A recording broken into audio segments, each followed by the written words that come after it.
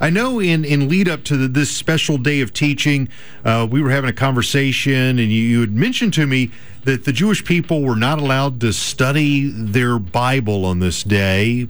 Why is that? Which is remarkable. They absolutely love their Torah, and they are forbidden. Now, think about it for a second. This is a day of mourning, right?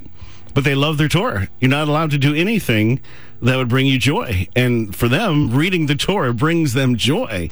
So they're only allowed to read those parts of the Torah which are very sad.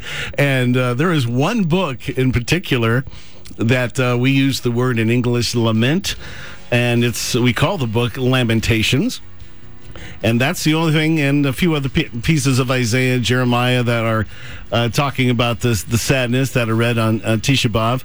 It's a song of mourning, basically, the book of Lamentations, for the destruction of the temple and Jerusalem by Nebuchadnezzar. So it is about this day. So the entire book is pretty difficult.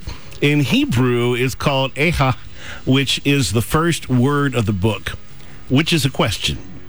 How? Or Eha, how does this city, once so full of people, she was great among the nations, how has she become a widow? The princess of the province has become a slave. So Eha is what they call the book of Lamentations. The first temple was lost, now this is the cry of Nebuchadnezzar, because of idol worship, sexual immorality, and bloodshed. But the Jews believed the second temple was destroyed because of unjustifiable hatred that was permeating Jewish society. Well, the actions were definitely rampant and evil. Well, that's not why the second temple was destroyed. Their sin was rejecting their Messiah, Yeshua. Salvation is what Yeshua means. But they still don't believe the Messiah has come. So they rejected him. He came to be crucified for their sins, and they did play a part along with the Romans.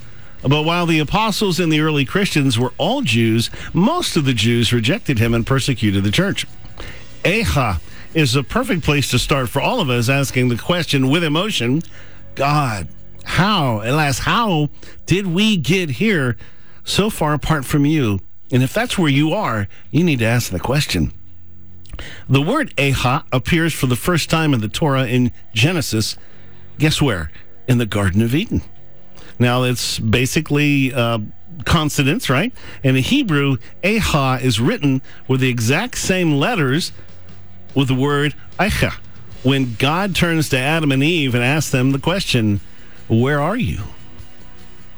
Same as Eha. So it's asking us to take stock of where we are and how we got here, with the purpose of finding a solution. It's also assuming that you are asking God where you are, or where are you, God? And why are you not with me? Why did you leave? Moses says, Eha, how can I alone bear your problems and your burdens and your complaints in the desert wandering period? Isaiah laments Israel. Eha, he says, she's become a harlot, the faithful city that was filled with justice, where righteousness dwelled, but now murderers. You know, the real purpose of Tisha B'Av in this season of fasting is to quiet yourself to God's voice. Allow Jesus to speak, and then obey. Just after Pentecost, Peter preached this to the Jews in Jerusalem. It's in Acts 3. But you denied the Holy One and the Just, and asked for a murderer to be granted to you, and you killed the Prince of Life, whom God raised from the dead, of which we are witnesses. Repent, therefore, and be converted, that your sins may be blotted out, so that times of refreshing may come from the presence of the Lord. You see all that in there? Refreshing the presence. And that's what they're longing for. More than anything, it's the presence. Wherever we go, we now take the tabernacle with us. 1 Corinthians 6:19, or do you not know that your body is a temple of the Holy Spirit within you, whom you have from God? And that brings us to America this year. In 2020, America has faced a deadly virus and injustice. The world has responded with a mask, quarantine, preventing doctors from prescribing medicines of choice, shutting down the economy, separation, protests, rioting, looting, destruction, and anarchy. Goodness. This year, 2020, or biblical 5780, is the Hebrew word peh, which means mouth, speech, and breath. The coronavirus pandemic is spread by breath, which can kill. But it's the words spoken that take away peace. The news media, social media, and aspects of the government portray Americans as deeply divided with positions that are growing more extreme daily. In reality, apart from the relentless spiritual attack that has been waged this year, almost all of this discord that we're allowing to separate us from each other is superficial. And few can describe what they're so passionately against. Most issues will pass following the election. Many that are divisive today will repent when the spiritual attacks subside. That's what I want to talk to you about today. The grave is a mouth. The meaning in Hebrew letters comes from the first time they're used in scriptures. And the first use of the letter Pei in the Torah is Genesis 4:11, when Cain kills Abel. That was the scripture that determined the year that we're in. Now you are cursed because of the ground, which has opened its mouth, Pei, to receive your brother's blood from your hand. Does that sound like what's going on in the world, and especially in America? So the mouth Pei is the grave. There's death and curses in the last breath. If you've wondered why this year seems so out of control and somewhat exasperating, the spiritual forces we're struggling against are stirring up a lot of disunity and control. Luke 6 says, the good person out of the good treasure of the heart produces good. The evil person out of evil treasure produces evil. For it's out of the abundance of the heart that the mouth speaks. When you go around looking at people wearing masks everywhere, one of the questions you should ask is, but what have you done for your heart? Protests and violence, none of those things are going to help COVID or racism or hatred or anarchy or any other spiritual entity. Sin is a heart issue. God wants to deal with our hearts. God has highlighted the issues we need to deal with, but the world's response has been to cover it, not correct it, to control others, to hinder freedom, to ostracize and deceive. The one thing that should be clear by now is the world can't solve these problems because they're coming from the demonic realm. The church seems ill-equipped to be of much help this year.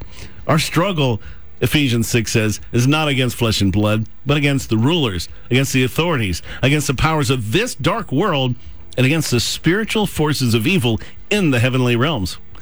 If you wonder why and how this battle of control is taking place, especially in America, but around the world too, it's crazy, insane, nothing makes sense. Well, it's spiritual. Do you want to see these same demons in history? Watch the Holocaust. Go back and watch World War I when the Bolsheviks take over. You'll keep asking, as it happens in front of your eyes, how is this possible? How can all of these people in one moment be so evil?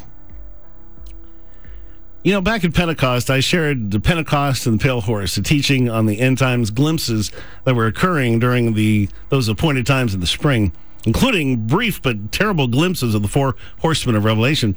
I had hoped that those glimpses were behind us, but I believe that a second wave has begun with this month's fast, which they call the 3 weeks, which conclude today, the 9th of Av. Let me just repeat that. I'd hoped that the glimpses were behind us, but I believe that a second wave has begun this month during these last 3 weeks. So just as the spring's white horse glimpse occurred on Purim during the final month of winter, so the fall glimpse occurred not in the fall, but during these last 3 weeks here of summer. It's a holiday, these 3 weeks, they call Bein HaMetzurim. It's during the end of summer, and it's the 3 weeks of mourning. The biblical calendar is split into 2 6-month periods, each with their own set of feasts and fasts. Much prophetic writing is written in the chiastic form. In other words, it's like two pieces look at each other's reflection. The spring and the fall feasts are like this. They mirror each other. So I'm not going to repeat the details on the Pentecost and the Pale Horse teaching, but it's on our blog. It's on the podcast. It's available at victory.radio. But the glimpse of the second horse is just weeks away at Rosh Hashanah. And I'll also be in to share in about 3 weeks on the first of the month of Elul to help get us ready for the great things God has planned. But coming up, when I come back, we're going to talk about round 2 of the white horse. What does that mean in these last 3 weeks? What's been happening and what's going to happen in the near future? We'll dig into that.